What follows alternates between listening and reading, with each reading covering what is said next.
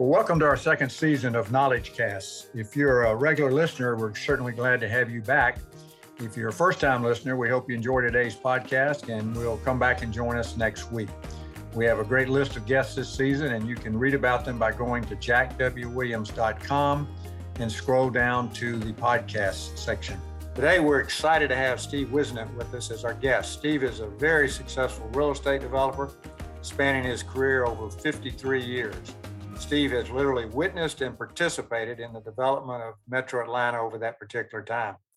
Steve and his partner, the legendary John Williams, formed Trikel Investments in 1972, and later Steve formed Madison Retail, retail mixed-use development company that combined kind of a central place for shopping and dining with a pedestrian-friendly environment.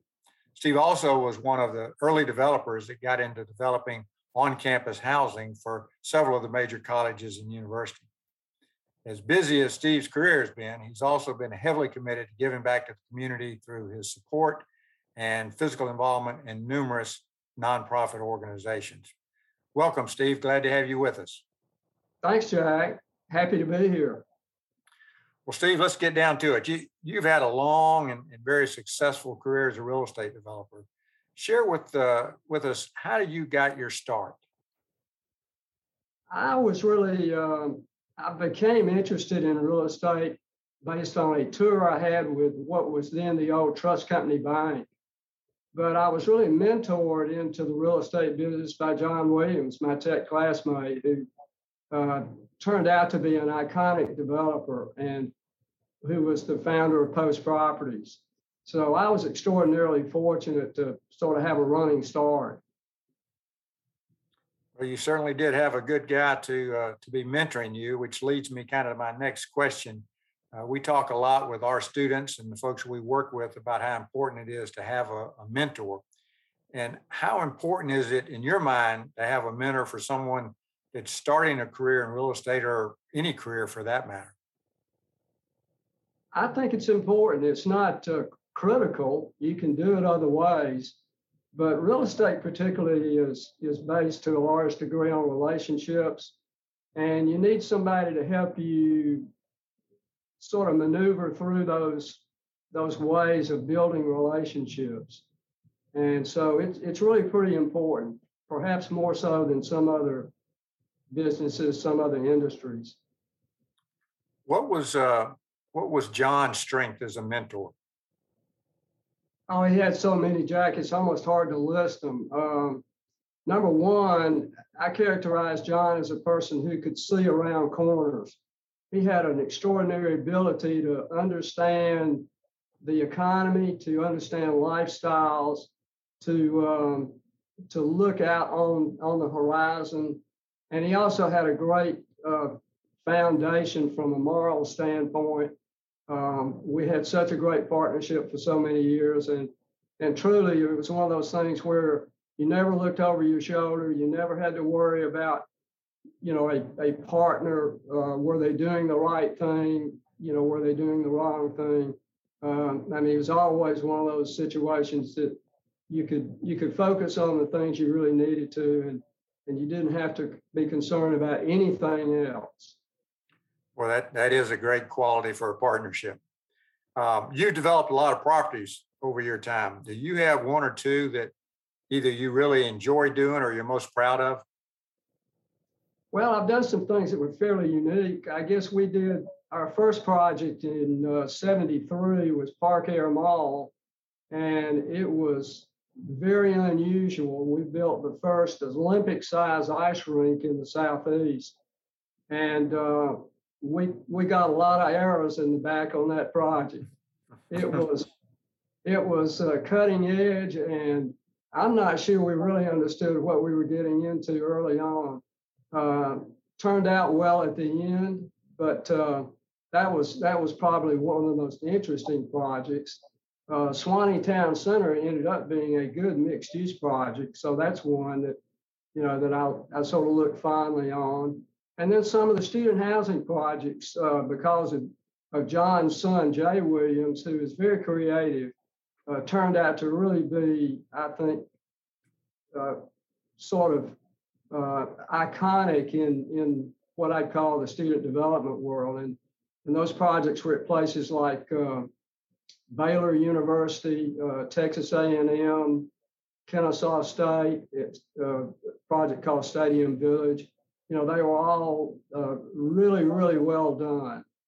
So, well, I can speak firsthand of your Suwannee Town Center. I don't live very far from there and have been there many, many times, seen a lot of the activity out there on the lawn, on the center, and well designed, and it is certainly being well populated. I'll assure you that.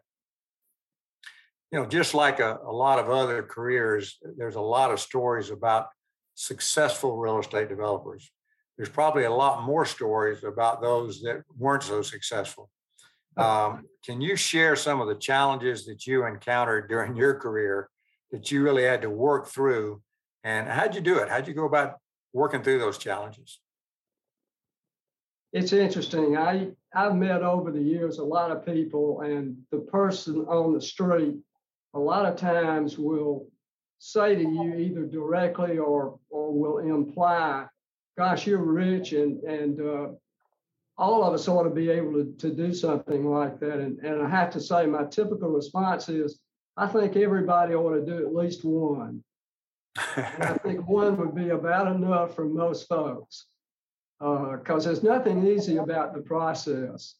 Having said that, it's not rocket science. And I consider my strength, unlike John's strength, to be, I go from A to B and from B to C and from C to D fairly well. I'm really pretty organized. I try to stay on top of things. But I think we were fortunate early on that we decided to pick really great accounting help and also legal help. And then, John said to me at one point, and I totally agreed with him, we had nothing. I mean, we literally started with nothing. We started with a company that we put $500 in a piece in 1972, and that was it. And we said, we don't have any money really to speak of, but nobody's going to outwork us.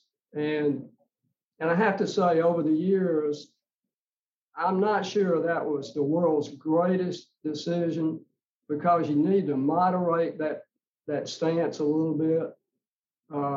But we did really work hard. I mean, we put in a lot of 70 and 80-hour weeks.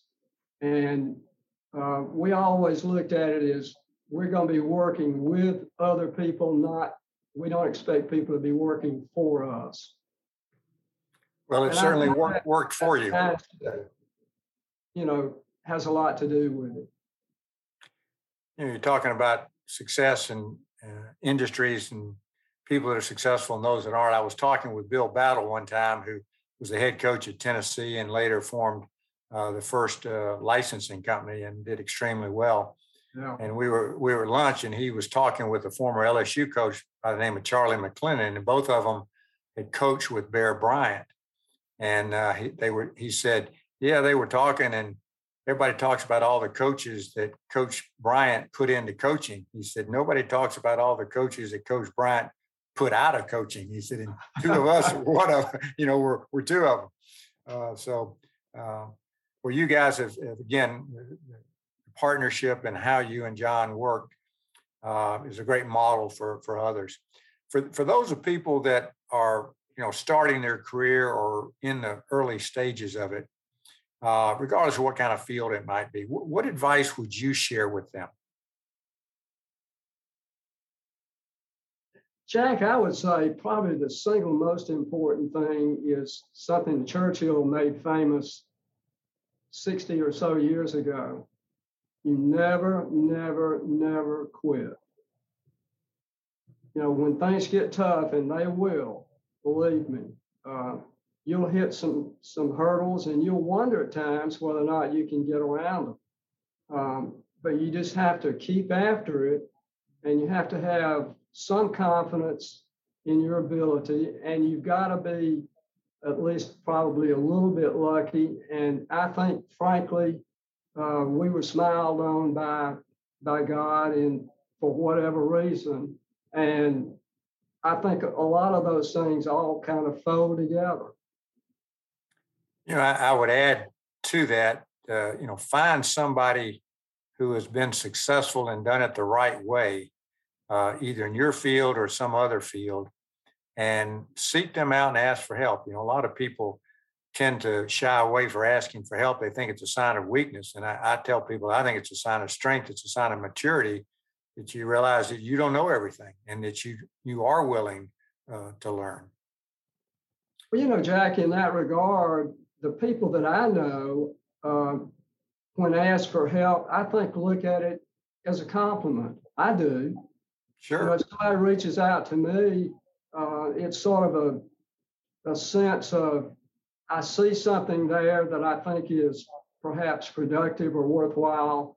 And if you can help me fill in the blanks, I would appreciate it. And to me, that's a great compliment. I can remember being asked, back some years ago by a person that you knew very well, Kim King, and also John Dewberry, for a little bit of guidance. And that's really all they got from me. And I've done it for other folks over the years, but I always look at that as a privilege.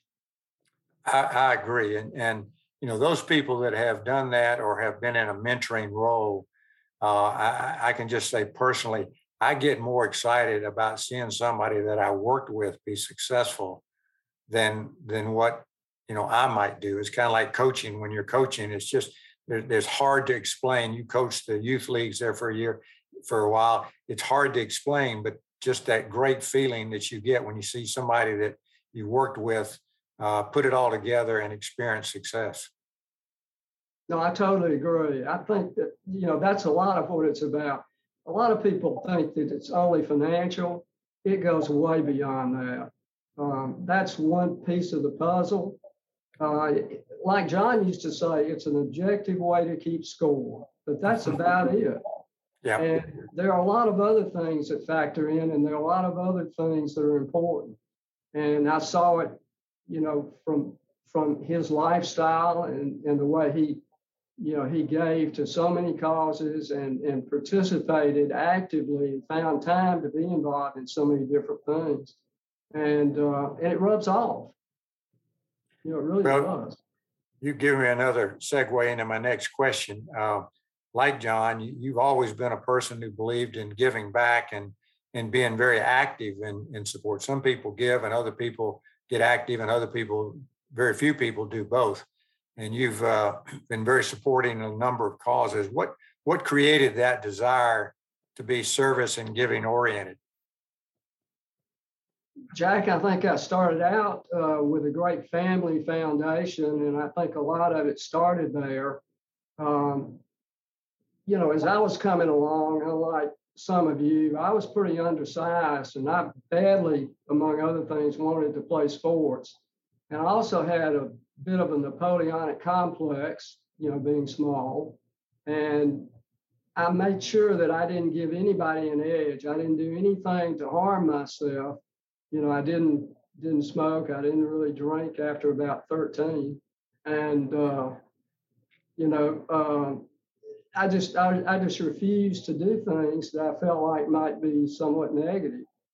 The one thing I found I stumbled into pretty early on was, if I, by happenstance, did something for somebody else, and particularly if I did it under the radar, it gave me the kind of feeling that nothing else did. And, that was almost like the drug of choice. And so for me, I've just tried to do that. But I have to say, I've really worked at trying to stay off the radar. I don't need, somebody pat me on the back. I don't need accolades. I try hard to do the right thing for the right reasons. And I would encourage the students to do the same thing. And to go back to something that you mentioned, integrity is the absolute key. Without that, you don't have anything. And I know when I've hired people over the years, that is the first and sometimes only thing I really want to know. If I can get a sense of your integrity, the rest of it can fall into place. Yeah, so, you can teach the rest. Hard to teach integrity. Absolutely. Well, one last question, we'll let you go. You had a long career, as we talked about, in real estate, and you've seen a lot of changes in the industry and that field. What comes to mind as the biggest change from when you started to now in your industry? Probably lifestyle changes combined with technology. And I'll admit, I'm a very solid conservative, almost like a dinosaur. I really hate change. I don't acclimate to it very well. And people that know me know that, when I go home, I read a book, and I don't read it on a Kindle. I read it, with my hands on the pages. So that has been a transition for me. And yet it is something out there that is embraced and whose time has come. And so I think everybody has to take that into account, and we try hard to do that. But I think that, along with lifestyle changes, are probably the two things, and they interact with each other to a fair degree that we've had to try to get our hands around. It seems like the cycle between lifestyle changes gets shorter and shorter nowadays. So I would hate to be someone like John trying to look around the corner about when that next cycle was going to change. Go ahead. No, I was going to say I totally agree. Well, Steve, what a pleasure it was to have you with us today. I want to thank you for sharing your experiences and your insights with our audience. And on a personal note, I just thank you for your friendship and your encouragement to me over the years. Hope you enjoyed today's time together, and we'll encourage others to join us on our next podcast. And until then, I hope you'll make it your goal to be a positive influence in the lives of others. Hey, before you go, we wanted to let you know about Jack's book called The Question, A Guide to Answering Life's Most Important Question. In this book, Jack shares his personal journey that began in 1993 to determine the values, principles, and beliefs that would guide his life. Whether you are a spouse, parent, grandparent, friend, leader, educator, coach, or mentor, Jack's I Believe statements apply to all the roles he has played during his lifetime and can do the same for you. Jack's message applies to all people, ages, and careers. It's an easy read with compelling stories, enjoyable humor, and sincere transparency. The Question is now available in ebook and paperback exclusively on Amazon. Go to jackwwilliams.com/thequestion to learn more and buy your copy today. Again, thanks for joining us for this episode, and join us next week for an all-new episode of Knowledge Cast by Ideals.